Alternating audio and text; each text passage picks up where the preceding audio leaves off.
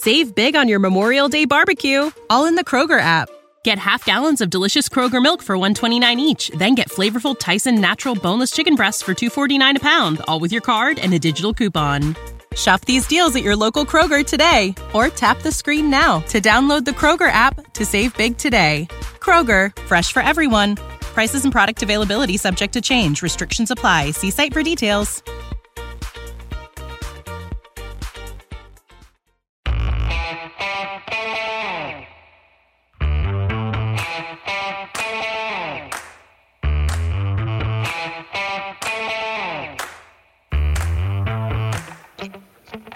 Hi, folks. Welcome to another episode of Film Study. This is Ken McCusick, and we're here to talk about the defense from that, should we call it a preseason game in Week 18 against the Steelers? Maybe we should. But here to discuss it with me is Slava Cooperstein. Slava, how you doing?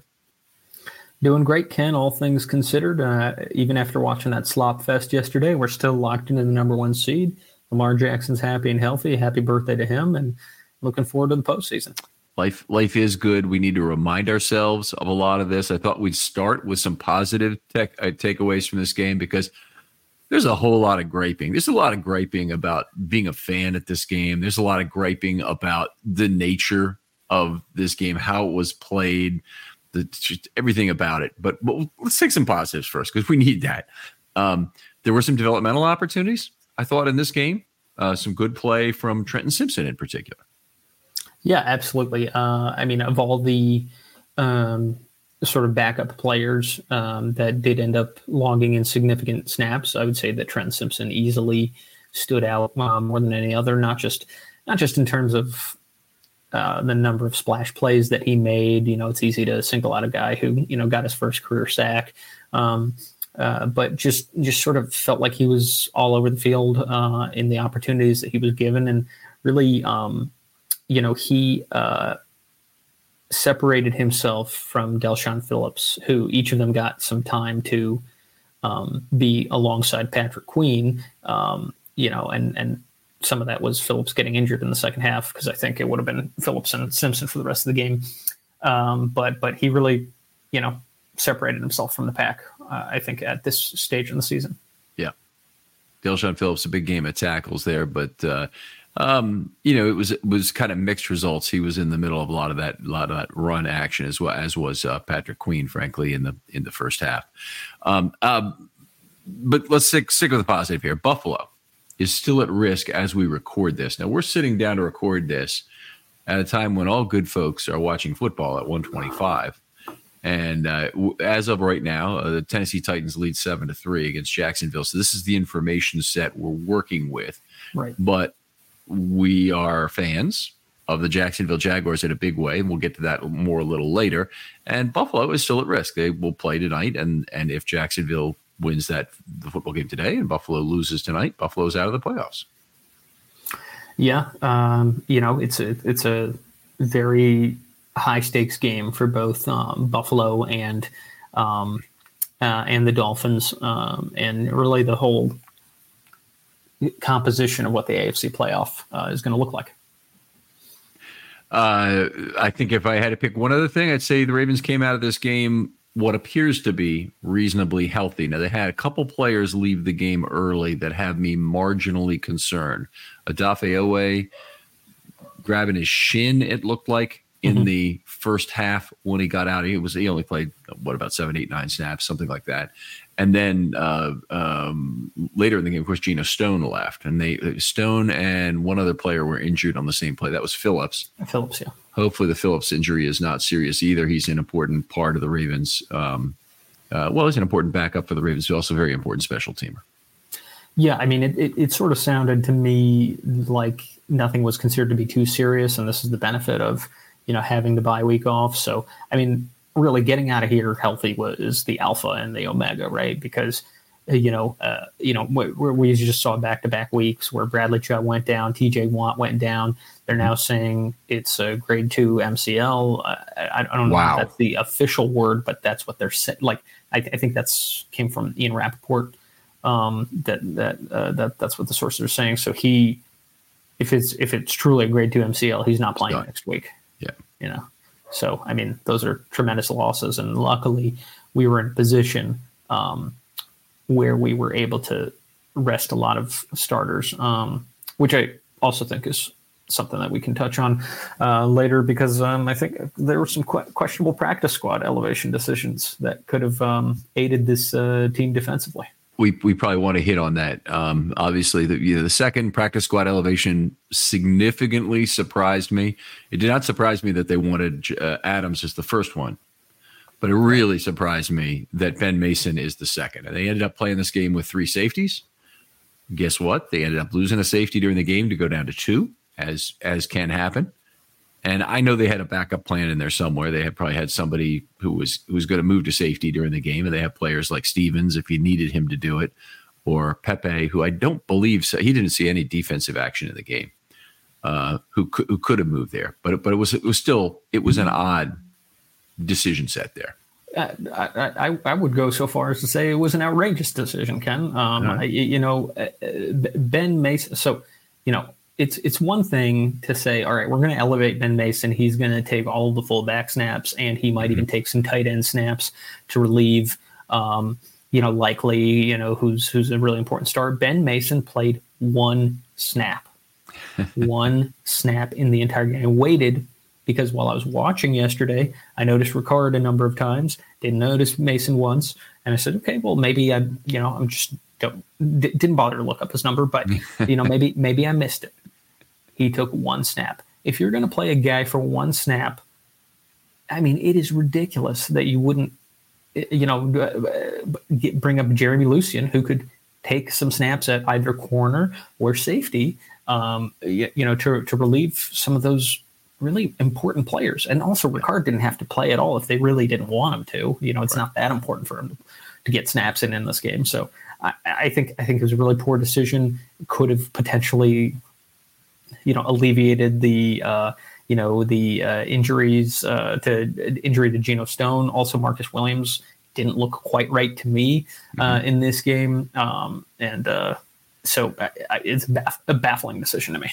Yeah, it was certainly an odd one, and maybe we talk about that first, because the Ravens were not able to rest everybody they'd like in this game. If you just want to say, hey, let's sit the whole freaking team while we're at it, well, there isn't a mechanical way to do that with roster construction the way it is. So they ended up with their whole offensive line active, for example, with the exception of Kevin Zeitler, who sat. That meant players like Salah were active. It meant players like Pepe were active. Those guys didn't play on offense or defense. I don't think Salah played at all, by the way. I don't think he even played a special team snap. I don't believe he did. Yeah. So Williams was out there at least on special teams for 18, 19 snaps, something like that. But he didn't see any action on defense in a game where he probably should have. And you're right. I mean, I think Lucien would have been the guy who would have made a lot of sense. He's a pure safety. He's one I think the Ravens are looking forward to seeing in the future. If he can take over a role from Geno Stone, say next year, it just makes all sorts of sense. Adams has no long-term future with the team. They're renting him on a vet min contract, so it's not expensive, but they're renting him. And Williams will be here next year, so we know that. And we know that Hamilton will be next year, but we sure as hell hope he's playing slot corner. So I think in most situations of the world, the Ravens will have another safety on this team who was not on this roster yesterday. By the way, it could be Daryl Worley, returning from injury. But I don't think he's going to be a guy that they have as the second safety, and they're saying, yeah, we're really excited about him being the starting safety next to Williams. It might work out that way. I'm not saying no chance in hell, because, hey, Worley surprised on the plus side in a lot of ways this year that were positive. I just don't think they're going to go into the season with him as their starting strong safety.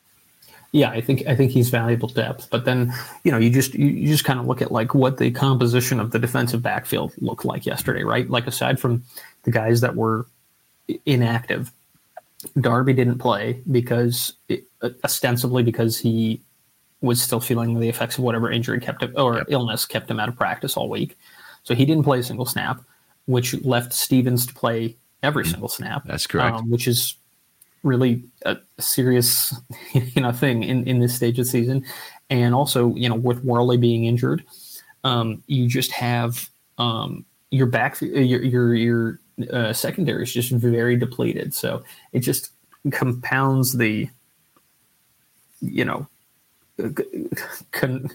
how confounding of a decision it was to not have an additional DB there. It's not like it's the end of the world from a winning or losing the game perspective. It's just that if you're really trying to keep your players from being injured and you're trying to evaluate somebody who has a future on this team, potentially, just didn't make a whole lot of sense. Yeah. I'm with you entirely. So let's move on a little bit and talk about the weather, because that was something on everybody's mind yesterday. I can assure you, if you went there, it was. I by the way, I've been to games where it's been as low as 0. I went to the Mile High Miracle game where the wind chill was a negative number. I don't know, -6 or what it might have been, but it was down around single digits. Anyway, let's put it that way, with a significant negative wind chill for that Mile High Miracle game. I can tell you without fear of contradiction that 35 and rainy is a lot worse. Okay, you can get a little frostbitey, but you can also prep for a dry and awful 5-degree day. Yeah. But you can't really prep for 35 and rainy. And I just want to say we got a very nice gift for my birthday from some old friends that was a certificate to REI. So we go to REI and we picked up, first of all, REI's prices are absurd. Okay. And obviously you're not advertisers of us and we're not going to protect your brand here. Just, what you get for a $200 gift card is almost nothing. So we got a couple of pairs of gloves, we got a dog toy, and I think we've gotten a hand warmer. No, got a couple mugs. In fact, one of these mugs I'm holding up right here for Slava here. So it's not very much for $200 that you get. But these cheap pair of gloves, they're waterproof. And I'm like, this is exactly what we need for football, because it's a waterproof that's been the problem in the past. Those gloves were nowhere near waterproof. You put them on, my hand's wet on the inside. I squeeze them and there's water. They stay wet forever when they come in from the things. I just want to say thank you for some really lousy gloves and overpriced. I will tell you that REI has a 1-year return policy regardless. Oh, really? Yes, regardless of whether you wore it or not. If you're unhappy with it, you can return it. Okay, but then I have to buy some other overpriced thing with it, or do you think I can actually get cash? No, you'd get store credit. Yeah, see, there you go. That's the trick. Maybe I can buy $200 worth of dog toys there, because the dog is very happy with Mr. Fox. I can tell you that. Very happy with that. Excellent. All right. Well, anyway, it's the worst possible football weather. So it was a rare situation where you go in, the weather is just atrocious, obviously. A kind of weird situation happened to be in line, by the way. And it was this microcosm of the thing. And I don't know why, but I think in terms of analogies a lot of the time. And so these funny things happen to you, and you realize how much this is a microcosm of everything going on around. So we're in line going through the metal detector. And as we are literally the next person in line to go through a metal detector, a guy in front of me goes, "Here, why don't you take this beer? I can't use it now." I'm 5 seconds behind you. Economic conditions have changed. If you're looking for a tax write-off here somehow, I'm not a charity. I don't know what he was thinking. I think maybe he had used a good number of beers right before that. Good day. Kudos for that guy to know his limits. There you go. So you knew you couldn't try and sneak it in. I guess was part of the thing. But I thought there was probably a perfectly nice guy. He laughed about it when I said about it, but it was one of those gestures that was somewhat hollow in terms of nature. Yeah. This is otherwise like an exhibition game. I think we'd agree in many ways. Everyone gave away or sold their tickets, so it's a lot of Steelers fans there. Lots of no-shows in the remaining seats, which is a common problem. And you have lots of people who don't otherwise get a chance to go to a football game. So they get given the tickets because somebody else got given tickets because somebody else gets given the tickets often. And they show up to the game and it's like, this is something they have been to. Of course, they are in the group that leaves early because they're not invested in that ticket the same way. And they're, it's a different type of crowd that you get in a game like this, and nothing bad about that. Great to have some other people get to enjoy football, both air quoted words, but something. The approximation of football is probably what they ended up experiencing. So we had lots of folks leaving at halftime, and I'm not too proud to admit that included us for this game. I just looked over at my wife, and she was miserable. I knew we were going to have a lot of time we had to go through in terms of analyzing this, and I said, for what we're seeing here, this just is not worth it. We'll sort this out. These damn gloves, which have the 1-year return policy, thank you, are still keeping my hands frozen solid. So anyway, we'll let that go. I swear. Oh, but in even though it was like a preseason game in some ways, it lacked most of the things I really love about preseason football, and that is that you get to see a whole spate of players that are coming up with a real chance to perform and succeed. Yeah, I mean, certainly you really sell the. You see why certain players are starters, and you see why certain players are backups. And of course, the Steelers have everything to gain by, playing their entire starting lineup and playing hard and playing fast. Whereas the Ravens are just, for the most part, trying to get out and get out healthy. And there were a couple players who, like we mentioned, Trent Simpson, Tavius Robinson, some other players that, did have a little bit of incentive to sort of, play with a little bit of juice. And you saw that a little bit more than, but otherwise, I mean, from the very start of the game, the very first drive, it really felt to me, I think it was a run that got to like the second level, maybe Najee Harris. And it really felt to me like the DBs were like running very tentatively, yes, like at 80% speed. Not just because they didn't want to tackle or whatever, but just because they wanted to remain sure-footed. Nobody wanted to, get one of those no contact injuries. It just felt like they were playing it very safe, and I can't blame them. Yeah, and I think they were told to. I mean, absolutely. You want to get right into this. I mean, if you played like that and it was a important game and Harbaugh saw you do that, you'd be on the bench. I mean, you'd be. There wouldn't be any question about it. You'd watch film. You'd be crucified for it in the film room, and then you'd probably hit the bench in the next week, and it would just not be acceptable. But that's one of the things about Del'Shawn Phillips' game that I thought was nice was he had, first of all, he accumulated a lot of statistics. He packed the score sheet with 13 tackles, a forced fumble, pretty good game in coverage, but he also had 4 missed tackles in the game. Yep. And he's the only one trying in the middle of that defense. And the really big example is look right next to him at Patrick Queen. Patrick Queen had a incredibly low effort, low impact, hot yoga would be the wrong thing, easy exercise kind of game. Yeah, I mean, I honestly think that for Patrick Queen, the more important thing was getting whoever his partner was set, and putting them in a position to succeed. I mean, he chased a couple of guys down to the sideline, a few times, but I think it's pretty clear that the starters, to the extent possible, were given marching orders to say, let's play it safe. Right. I agree entirely. In watching the 2000 Ravens and remembering how they told their cornerbacks to keep it self, Starks and McAllister were enormous components of that team. They knew they couldn't really afford to lose either of them. And they told them basically to avoid the pile in terms of tackling. Don't get involved in those plays. And that's what I think we had really appropriate out of Brandon Stephens, who came back and I thought played very well in coverage, had really nice coverage down the sideline on one of the 2 long passes they attempted the whole day, pretty much. Yep. And also played generally otherwise well. It wasn't targeted a lot in this game. I thought it was good that he was not getting involved in tackling. Just generally, I think you're right on the money. I think they were told to do it, and I think it was a good thing for this team.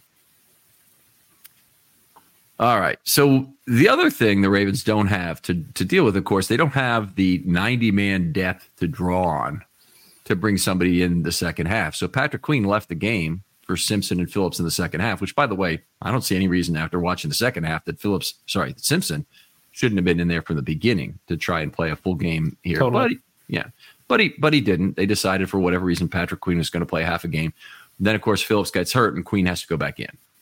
And Queen really did not want to be there. And wasn't that many snaps after that, but the Steelers still ran the ball quite effectively on that last one.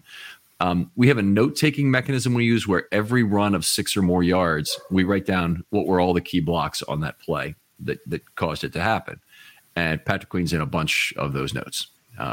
So are some other players, but Patrick Queen is in a bunch of those notes. All right. Let's talk about Buffalo. This is one of the things that was the motivations component of this going into the game, was that the Buffalo Bills are a team the Ravens really don't want to see in the playoffs.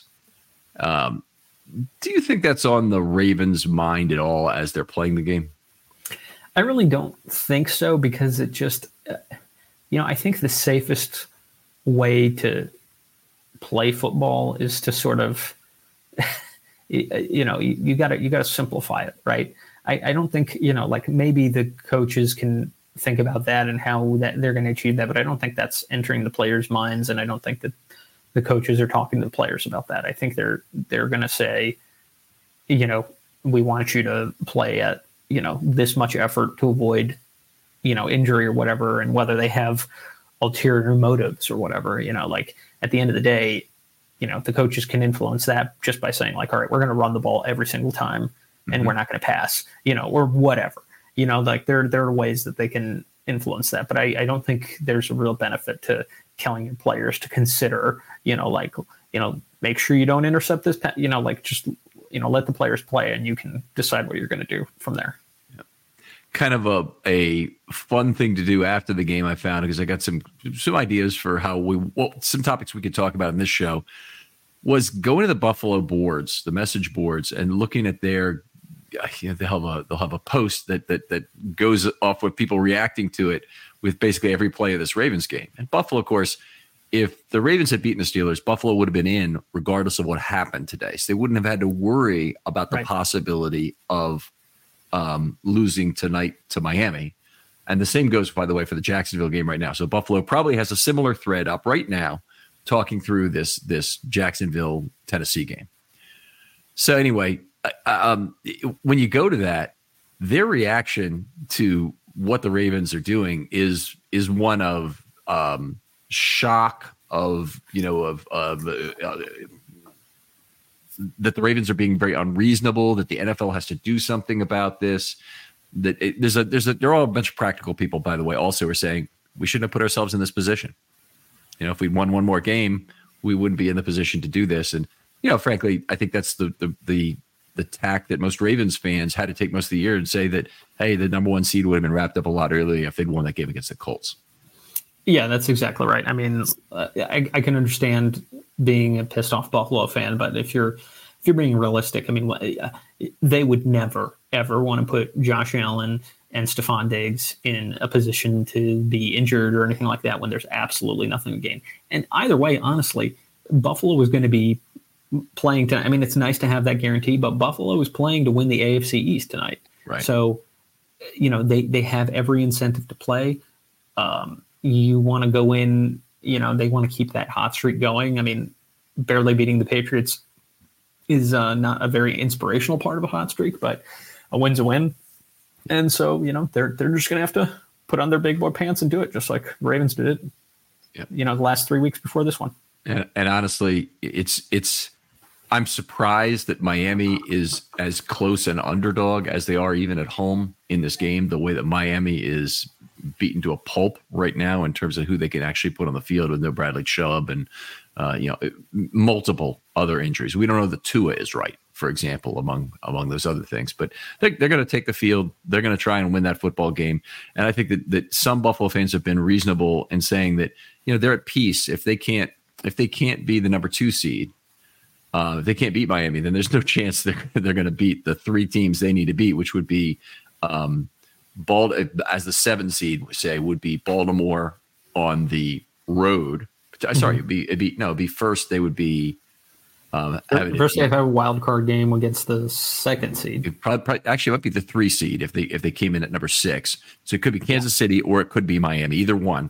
Yeah. But they weren't going to anyway win that game, then win another game against, say, Kansas City after that, then or after against Baltimore after that, and then against whoever's left over, Kansas City, Cleveland, whoever it might be, for the AFC Championship. That wasn't going to happen on the road if they can't beat Miami once on the road. So, why not, have this be the one extra playoff game? And it is an extra playoff game. I'm not sure I would like that thrown at me, but it is what it is. And I thought that guy had it pretty reasonable who had put that thought together. Do you feel that the Steelers fans are being similarly reasonable, Ken?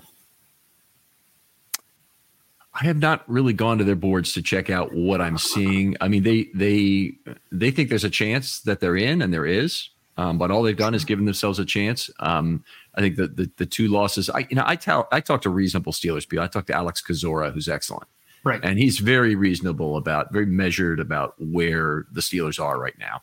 And maybe they get in, and maybe if they'd lost, maybe they could get in by Denver winning the game against LA and some other alignment of the planets working out such that they could get in. But it's not a particularly great chance either the way. Their chance entering the day was only about 50% maybe to get into the game. They did their part. Now we'll have to wait and see. The Ravens have been in this position before also, by the way. I think the Steelers are kind of in a similar hell to what we were in. Yes. In the second Flacco contract is how I feel. Because we were sort of consistently competitive, but sometimes making the playoffs, sometimes not making the playoffs. And aside from that 14 season, didn't really have a realistic expectation that you were going to make much noise when you got into the playoffs, but you weren't really bad enough that you were getting, that anything was going to change, right? Or that you were going to get any, considerable draft picks. It took Joe Flacco to tearing his ACL for us to get Ronnie Stanley. And I think Alex has sort of mentioned this, like, he sort of like is like, well, the standard apparently now is, 9 and 8 seasons. And that's really not, and going to the playoffs really, TJ Wattless isn't really doing the Steelers any favors, but they'll be quick to point out, at least on Twitter, that they're 5-1 in the division. Okay, well, it is what it is, and that's great. Sure. Take the victories you can from a season like this. This is very much, I think, like the 22 Ravens situation. Is they're in this hell where they go into Cincinnati in Week 18, needing to win 2 straight games, and they're going to need to win the first one in Cincinnati to have a coin flip opportunity to play that game at home, and it's with Tyler Huntley, who every time he steps on a football field reminds us of how screwed we are without Lamar Jackson. And I'm not intending only to beat on Tyler Huntley with that statement. The Ravens just, if they don't have Lamar Jackson, it is over. They are like every other team pretty much without a backup quarterback. They're completely cooked if he can't play. Could they maybe get through the end of a game where Jackson had some, irritable bowel syndrome and it needed to finish it off? Maybe. Okay. But depends on the score at the time. But could they ever go through an entire game without Huntley against a playoff team? I really just don't believe that's ever in the cards for the Ravens. There was a who was I'm trying to think of Gruden. When Gruden wasn't a coach, he was sort of in the media. He sort of commented to somebody on the Colts staff that they don't practice much without Peyton Manning. Mm-hmm. And the response from, I think it was the O coordinator, was saying, well, if 18 goes down, we're effed, and we don't practice effed, which I mean, Lamar is the engine that makes this whole thing go. I've definitely voiced my opinion that I think we could use an upgraded backup quarterback, but that's exactly right. I mean, that's sort of why I took the playoff loss last season with a grain of salt, but it was particularly heartbreaking that it ended the way it did. Like it would have been nice to put away the, knock the Bengals out of the playoffs right then and there. But yeah, no, it's, no Lamar, no chance. Yeah. All right. Let's see. I guess it's the Ravens now who get to really be concerned now with Sunday's results. Jacksonville, of course, if they are not able to close out the Titans in Nashville, that Buffalo game tonight will be played for a lot for both teams. Buffalo will really need to win the division, and the Ravens will be rooting for them to do so, because if they don't, they become the 7th seed. They go to play Miami again next week. They'll probably beat the crap out of them. I'd have to believe, even if they lose this one, they'd be certainly favored to win that game a second time, unless there's injuries that occur, of course, tonight. Yeah. And then they'd be the most likely team that the Ravens would face in the first round at Baltimore. It's not an insurmountable task. I think the Ravens are legitimately better than every other AFC team, but I would not be anxious for them to face Buffalo in that very first game. I agree. I mean, Josh Allen is one of those guys that is capable of taking over in any game. He's definitely a tall order, but it's also I mean, if we Ohio, ready for some quick mental health facts? Let's go. Nearly 2 million Ohioans live with a mental health condition. In the U.S., more than 50% of people will be diagnosed with a mental illness in their lifetime. Depression is a leading cause of disability worldwide. So why are some of us still stigmatizing people living with a mental health condition when we know all of this? Let's listen to the facts and beat the stigma. Ohio, challenge what you know about mental health at beatthestigma.org. Get to go through Buffalo and then go through Kansas City en route to the Super Bowl. I mean, that's it's a little bit of revenge over the past few years against teams that have sort of been a thorn in our sides, or have Joe Flacco come home. Either way, there's a lot of fun storylines, and Ravens should be confident whoever they're playing against over the next hopefully next 3 games that they play. Yeah. All right. We saw the Ravens again struggle against the run in this game, and now we'll get into some of the actual football here. Is this anything that concerns you entering the playoffs? Is there a lingering impact from this game and giving up so many yards to the Steelers? And it was a lot of aggregate yards. It actually wasn't too many yards per carry in total, 4.0, but they ran the ball pretty much at will. The Ravens knew it was coming. Sure. And they had a lot of difficulty stopping it.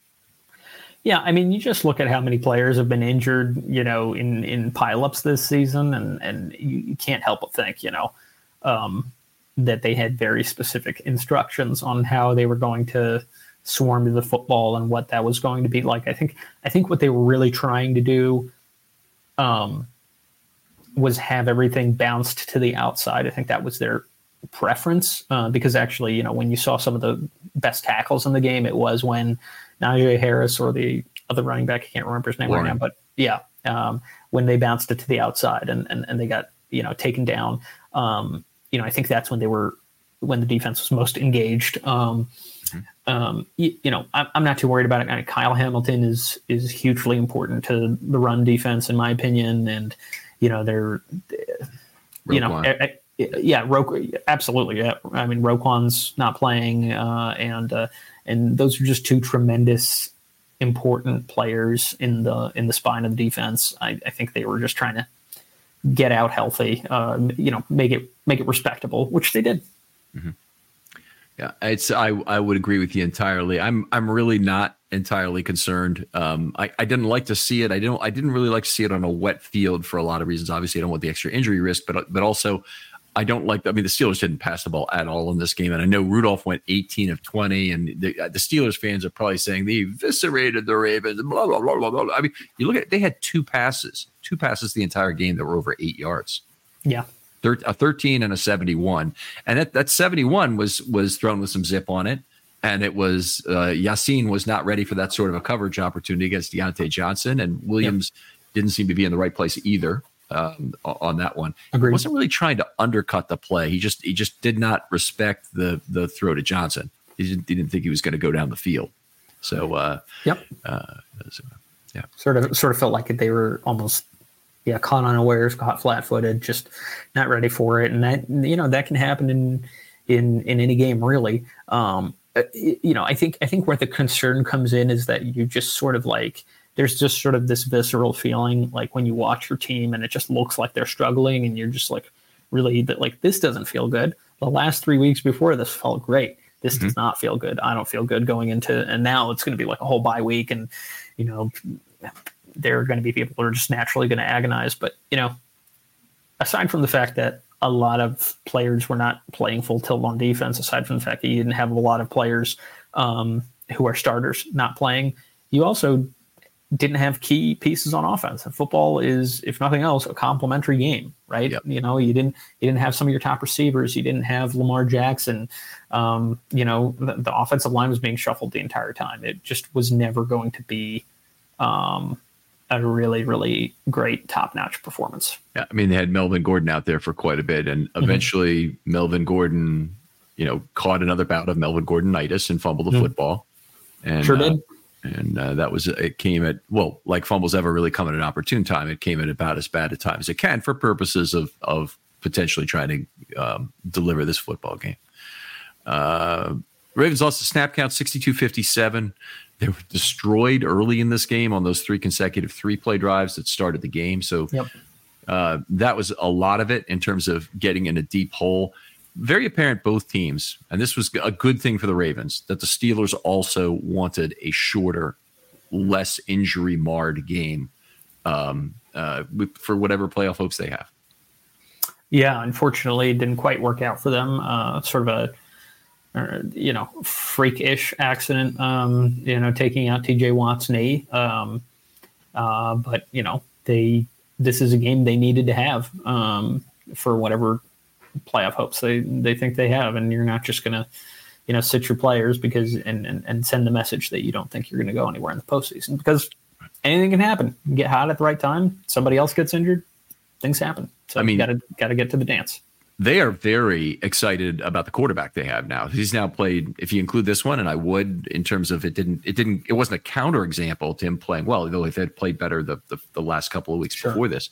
I mean, Rudolph had been tremendous in terms of turning the offense around and how much they've done. So, he didn't going 18 of 20 in those kind of conditions. There's nothing about that which makes your situation less than it was before. It wasn't a lot of throws down the field or throws trying to get between level 2 and level 3. There wasn't really any of that in this game.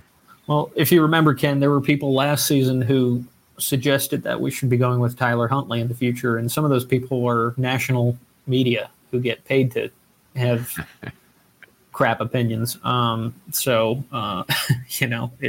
the most popular guy in the city is sometimes the guy holding the clipboard, right? There you go. And this is Lamar Jackson literally could have made $80 million this year, and it would have been a worthwhile salary for him to make. The Ravens, should have felt like they could certainly, if you could have Lamar, if you had to do without Ronnie Stanley this year, and had just Lamar Jackson's play, you certainly gotten complete value for the 2 salaries paid. But totally. But anyway, certainly things worked out in those ways for the Ravens. Thank goodness, because it is the one thing that'll keep the Ravens around these next few years. Well, is there anything else that really stood out for you in the game that was like a something that came to you that is like, we need to talk about this in this one, particularly about the defense? I without getting into too specific, because we will be hitting on specific players. I do. It was interesting just to sort of see what life without Patrick Queen might look like. I mean, Patrick Queen played on the field pretty much the entire game, but if you just sort of substitute Roquan Smith in for Patrick Queen in your mind, you sort of look like you sort of got a glimpse of what having not having one of those two guys kind of looks like. It's obviously not going to be as good, looking into it. First of all, those, whether you're talking about Phillips or Simpson, those guys are not getting the first team reps. Those guys aren't, don't have the experience that Patrick Queen has. So naturally, there's going to be some drop off. I do think there's some reason for excitement based on what we saw from Trenton Simpson, but again, it's about consistency. We have seen Del'Shawn Phillips on a number of times I think he's had some better games than he had yesterday, but he wasn't awful by any stretch yesterday, and particularly considering the conditions. But it is a drop off, and so I think it's really valuable for the Ravens to see what life without PQ is going to look like, and sort of think about, like, are the replacements that we have sufficient? Are we going to need to bring somebody in? Are we going to are we going to platoon? How are we going to operate? And I think that's an important question for 2024. Let's talk about that for a second there, because I think what I saw from Simpson yesterday, this guy's very similar to Patrick Queen in a lot of ways. Now, I might have seen more physicality on the edge that I really liked, stretching out some plays that was positive. But if you look at the sack he had and the blitz coming from level 2 is well disguised. He was way too quick for the right guard to move over and pick him up, who would have been responsible. And Daniels wasn't looking to do that. He just had his attention misdirected towards the nose of the 3-tech. I forget which one it was on that side. And it ended up, he had about the easiest run of the quarterback you'll ever had. Did not miss the tackle, which is really nice. Took him right down and won. This wasn't a great day for quarterbacks getting away from pressure because of the nature of the field and whatnot, but it was a nice, hard, clean tackle. No problem with him. Great to get him on the board. But it reminded me so much of what Patrick Queen has given the Ravens over these last 4 years in terms of being a quick blitzing guy. And then he made a couple plays on the edge. One in the run on a play for -5 that was run to the left side. Very Queen-esque in terms of being too fast and stretching the play out. We didn't really see Simpson I think he made a tackle on a pass play also that was on the right side. And it might have been a run, but I thought it was a short pass play for 0 or 2 in that range that he made a nice play on. But anyway, the point being that I think he actually gives the Ravens a lot of what Patrick Queen does. And it wouldn't shock me if the Ravens are already thinking about, we have a 3-down guy here, and we might not be we may remain a committed nickel team. Yeah, I mean, I think we need to see what he looks like in actual coverage situations. I don't think we got to see a ton of that. He does look like a safety out there almost, though. He's like sort of he's a converted safety, isn't he? Yep. So I think another year in the NFL weight room will do him good at the inside linebacker position. And to your point, it may not be easier for quarterbacks to move around in the rain, but it also isn't easy for, pass rushers to get off in the rain. So he was able to have the explosion that he had, which was impressive. It's just a question of, are we getting Patrick Queen or are we getting Kenny Young, right? Or something in between, right? Both of those guys could move really fast and kind of wow you. But what I would say is very different from the cautionary tales of, Owasso and Kenny Young is that those two guys were put together and those two guys were not ready to be next to each other. Whoever is going to be playing, Patrick Queen's spot next season is going to be, next to Roquan Smith, and that's going to help elevate their game and they're going to learn a lot. And I think they're going to learn a lot very quickly. So, at the very least, we have some players that are going to be able to be depth pieces or going to be part of what could be a really interesting competition going into next season. Yeah, Kenny Young, I just took a look and see how long he's been retired from the NFL, but he last played on defense in 2021. So it's been a while. So he played a few special team snaps in 22, but has not played at all in 23. I think the discussion of what they do in a post-Queen era, we talk about a little bit in the package thing. So let's go through that fairly quickly. I do not want to spend a lot of time on packages today. Does not matter how many yards per package attempted the Ravens gave up in this game. I think we all agree on that. But they use a very basic array. Nickel, they split between some standard 28 times, uncovered 1 time. No big nickel in this game. They only had 3 safeties active. Adams was the third. They weren't looking to use a safety there, which, by the way, is another thing that's going to hurt the run game because Pittsburgh uses a bunch of tight ends, and it would really help to have a third safety there. What else do we want to say about this? 31 base snaps.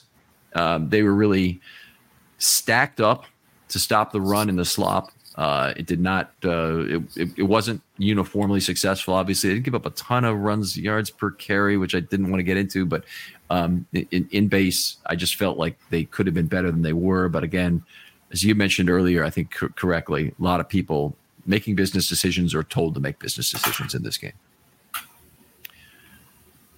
One jumbo set with 4 defensive linemen and 3 DBs. It's kind of interesting that they went to that. It was late in the game. I think it was on the very first play of a drive, and they still gave up a pretty significant run play on it. I don't remember if it was 6 or 8 or 9 yards, but it was like one of those in there.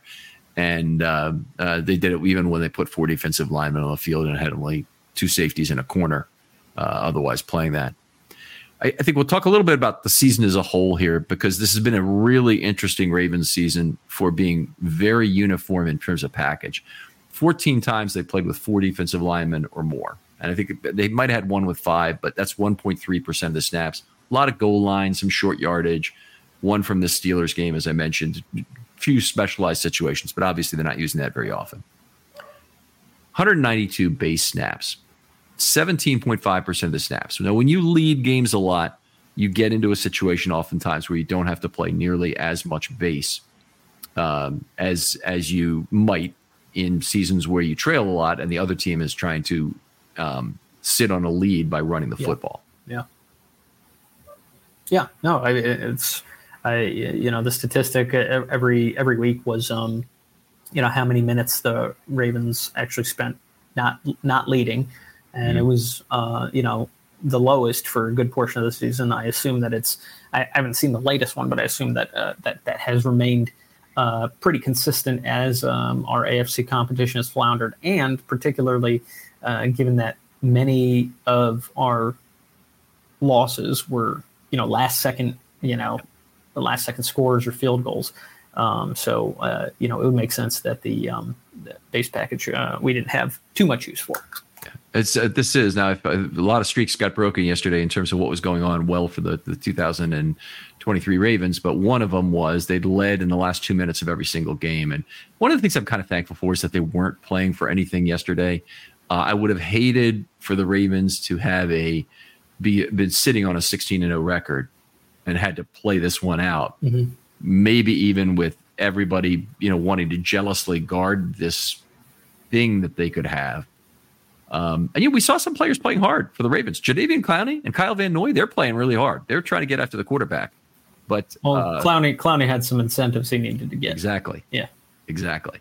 So when you have something to play for personally or for the team level, you're more likely to play hard, and probably you're usually the player who plays hard is less likely to get injured. I've often found you really don't want a guy playing soft being on the field at all, but such was the nature of roster construction is you couldn't make the entire change here. 881 nickel snaps this year for the Ravens, 80.3% of all types combined. I believe that to be the highest in Ravens history. I have not gone back and checked on my database yet, but that's down about almost 4 points from the highest it was at any point this year. And largely it was this game with over half the snaps being base that made a difference, but it's still an extraordinarily high number.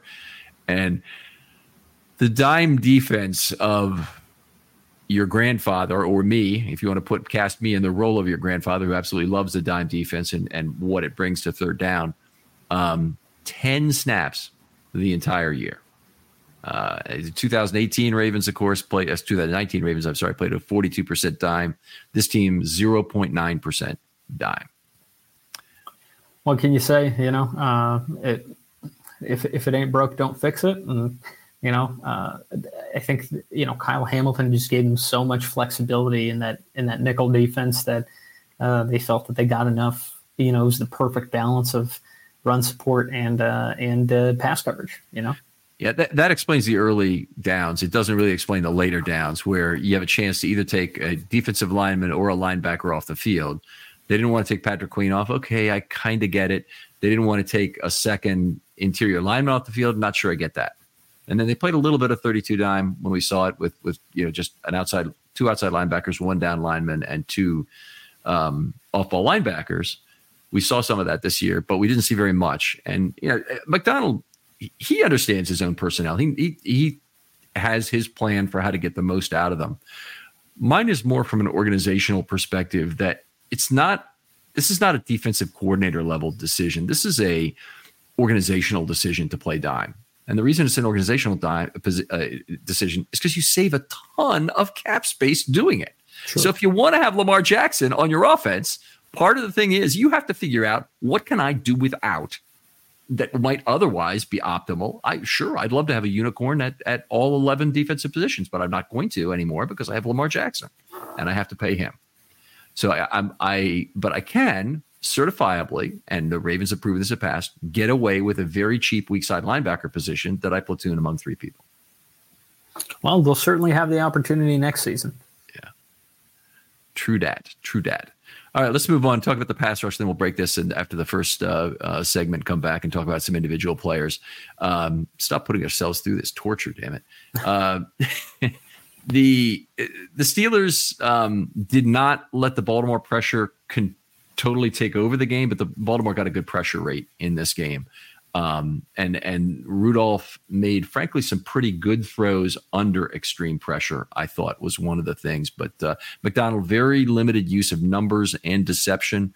But the opportunity set, I thought that was Rudolph's big victory in this game, is he came out with a right on par performance for the opportunity set. Even though he went 18 out of 20, he was right on par in terms of yardage, despite all these little ticky-tack throws.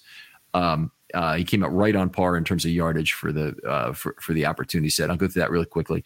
ATS, 6 plays for 97 yards. Obviously, that includes the 71-yard play. So that's 16.2 yards per play and 1 turnover. Now, the way I look at that 16.2 yards per play, and you say that's about maybe 7 yards above what he would normally have on those throws. So let's say he's plus 40 in terms of his ATS throws, in terms of the expectation. Ball out quick, 7 plays, 31 yards, 4.4 yards per play. I think maybe 5.5, 6 yards is maybe a normal for BOQ. So he lost about 7 yards maybe on those BOQ throws, especially considering the conditions. That's not an unreasonable thing. So he's still plus 33. And then you look at the pressure, and he had 10 plays for 2 net yards. So Ravens did a pretty good job when they got pressure. That included 3 sacks. They got a turnover, 0.2 yards per play. 3.5 might be normal. So think about losing 3.3 yards per play times 10 is 33. Well, what do you know? We're at 0. So it's one of these things where just extreme. By the way, that I'm wrong about that. It's 10 plays for 1 yard. I miscounted earlier. I remember we fixed it already in the spreadsheet and whatnot. The Clowney actually had a 9-yard sack and not an 8-yard sack, but still. Anyway, point stands that Rudolph about on expectation in terms of yardage for this slop fest for the opportunity set he had. Yeah, credit to him. He was steady, not spectacular, but he definitely got the ball in there on that one play and gave his guy a chance. I think it was Deontay Johnson who gave him a chance to make a play, and he did. And that's the difference in a otherwise close, sloppy game like this one. Yep, yeah, absolutely. They had 3 more sacks on 24-man rushes in this game, so they still got some coverage sacks despite the wet field, and that's something that oftentimes we saw this earlier, is that the receivers really make monkeys out of the defensive backs on a wet field, and they'll bite on more fakes, they'll get more separation, they know where they're going, all of that stuff. But Rudolph and Tomlin, I guess, were not comfortable letting the ball fly all over the field and try and make some plays down it. So they didn't really make any good attempt. One long opportunity on the left side that was fairly well defended by Stevens and just overthrown, and one against Yassine that unfortunately went for the distance. Yep, that was definitely a very good coverage by Stevens. It was just nice to see him looking to be fully back in good shape against a quality opponent. Back on the field, it was definitely a positive at all for me from just that perspective. But deceptive elements we'll talk about real quickly here. Off-ball blitzes 3 times, all singles, 0.13 per play. It's very low. McDonald often does a lot more than that, although he's been somewhat restrained this year. These are off-ball blitzes. It doesn't necessarily mean somebody doesn't drop and it's still a 4-man rush, because the Ravens do a lot of that. But only 5 yards on those plays, 1.7 yards per play. And they did get the 1 sack. That was the sack from off-ball by Simpson that was in that group. They stunted 4 times, 2 singles, 2 doubles, 77 yards, 19.3 yards per play. So guess which play that included? So in the stunts, that they included the touchdown to Johnson, of course. Simulated pressures 2 times for 9 yards, and 2+ elements 2 times for 6 yards. So there's nothing we can draw from those small sample sizes there. But the Ravens really held back. The fact that sample sizes are small, they really were holding back on almost all elements of deception in this game. After halftime, we did not see much at all from McDonald. There weren't too many pass plays, but 1 rush of 5+, 1 off-ball blitz. That was a Simpson sack. 4 stunts spread across 3 plays, and 0 simulated pressure. So again, like in the second half against Miami, they really went to almost nothing of a tricky, deceptive nature in that second half. Clowney, we talk a little bit about his game whenever you want. We can talk about the second part if you want. Led the contributors, 4 pressure events. He had a nice pressure where he set up Van Noy on his sack. Yep. And he had a sack, of course, himself and knocked the football loose himself once. Van Noy also did. Van Noy had contributions to 3 pressure events himself, and that was pretty much it. They did get a couple from Matabike in this game, but they had 10 total pressure events, and Van Noy and Clowney were certainly responsible for most of that. Yeah, I noted that when watching game that Clowney's sack was very reminiscent of one of those Suggs strip sacks with the arm just reaching out and batting the QB's arm. It feels like he ran around for like 12 yards before he got to it, but he got there, and that was good to see. That those guys are continuing to bring a high motor and have some juice, and just the amount of pressure and the amount of sacks that they've contributed, particularly Van Noy, coming in week 4 or 5, just pretty impressive. Close to a season.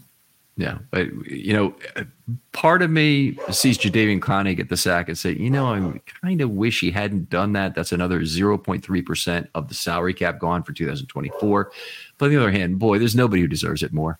There's just nobody who deserves that money more than Jadeveon Clowney, who's had a fantastic year. I think he could really get paid this offseason. We'll see who's really willing to take a 2 or 3 year chance on him at this point. But he certainly looked like he has a lot of gas in the tank. I don't think that they can possibly make it happen with the Ravens, but he's going to get paid somewhere anyway. And fine year, fully deserving of the extra $750 from this game. And very similar event happened in 2006, by the way. Suggs had a bet that I can't believe that he and his agent were willing to make, but he came off the NCAA sack record 24 year that he had at Arizona State, and he bet the Ravens essentially that he'd have 40 sacks in his first 4 years. And he came into that game against Buffalo at either 39 or 39.5 in a game that, if people remember it, in 2006, they needed that win to secure the bye in the first round that got them the pleasure of losing at home to Indianapolis. That horrible game. Yeah. But anyway, Suggs had a sack, and it was the same thing on the field. I was noticing it at the game that he is so excited. What the hell is going on? And sure enough, it was Suggs being excited about him getting his 40th sack over 4 years, and it was not a well publicized thing, but it was something like a $5 million escalator, I want to say, for him in terms of what was included. So it's non-trivial amount of money, right? And anyway, a real good one. Well, look, that small portion of the to me, that small portion of next season's salary cap is worth keeping the good vibes rolling. Yeah. A lot of times a team will, honor those incentives, even if they're not quite met anyways, just because a player has overperformed throughout the season and they want to do right by them. But luckily the Ravens don't even have to worry about that. Clowney delivered, and he looks to continue to deliver into the playoffs. Yeah. You remember what happened in the movie 8 Men Out when Eddie Seacott goes to Comiskey and he demands his bonus for winning 30 games, even though he only won 29, because Comiskey held him out of 5 starts in August. And so he's upset about that. And he goes, I think you owe me that bonus. And Comiskey refuses to pay it, of course. And then Seacott throws the first game of the World Series. And that got him back a little bit, I think. Yeah, keep your players happy. Yeah. There you go. Slava, always a pleasure talking football with you. We go through this, at least it's more fun having kind of a philosophical level discussion with you, and we can look at this game as kind of a almost like 50,000 foot level as opposed to being right down in that very cold stadium and talking about it that way. But I really appreciate having you on. Tell folks where they can find your work online or where they can talk football with you. I'm on Twitter at Slava Cooperstein. That's SLAVAKUPERSTEIN. And Slava is, of course, also the co-host of One Last Thing, which is a show I'd highly recommend. Got a lot of very positive comments on that and the show with Voss on Friday Morning GM. But very happy to have both you guys. I hope we're going to be able to continue this in the future in terms of having a show, because there's been good content, I think, the entire year. And the latest one is a discussion in change of defensive philosophy for the Ravens that's out there. And it actually came out, I think, after the game yesterday.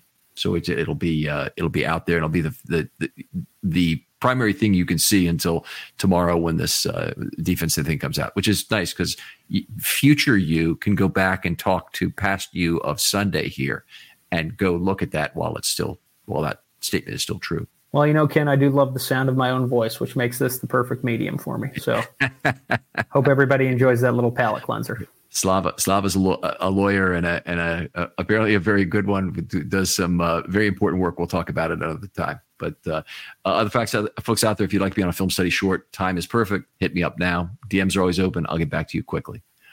Slava, thanks again for coming on. Thanks for having me. And we'll talk to you next time on Film Study.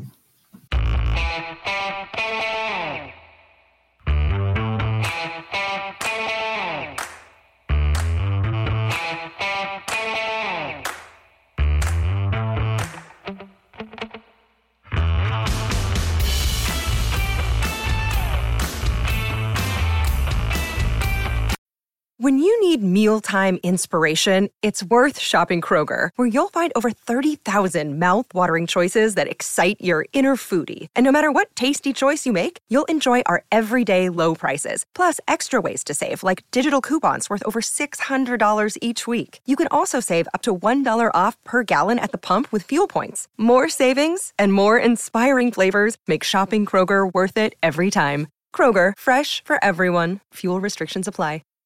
Save big on your Memorial Day barbecue, all in the Kroger app.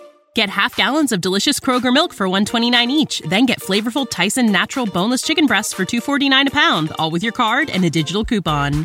Shop these deals at your local Kroger today, or tap the screen now to download the Kroger app to save big today.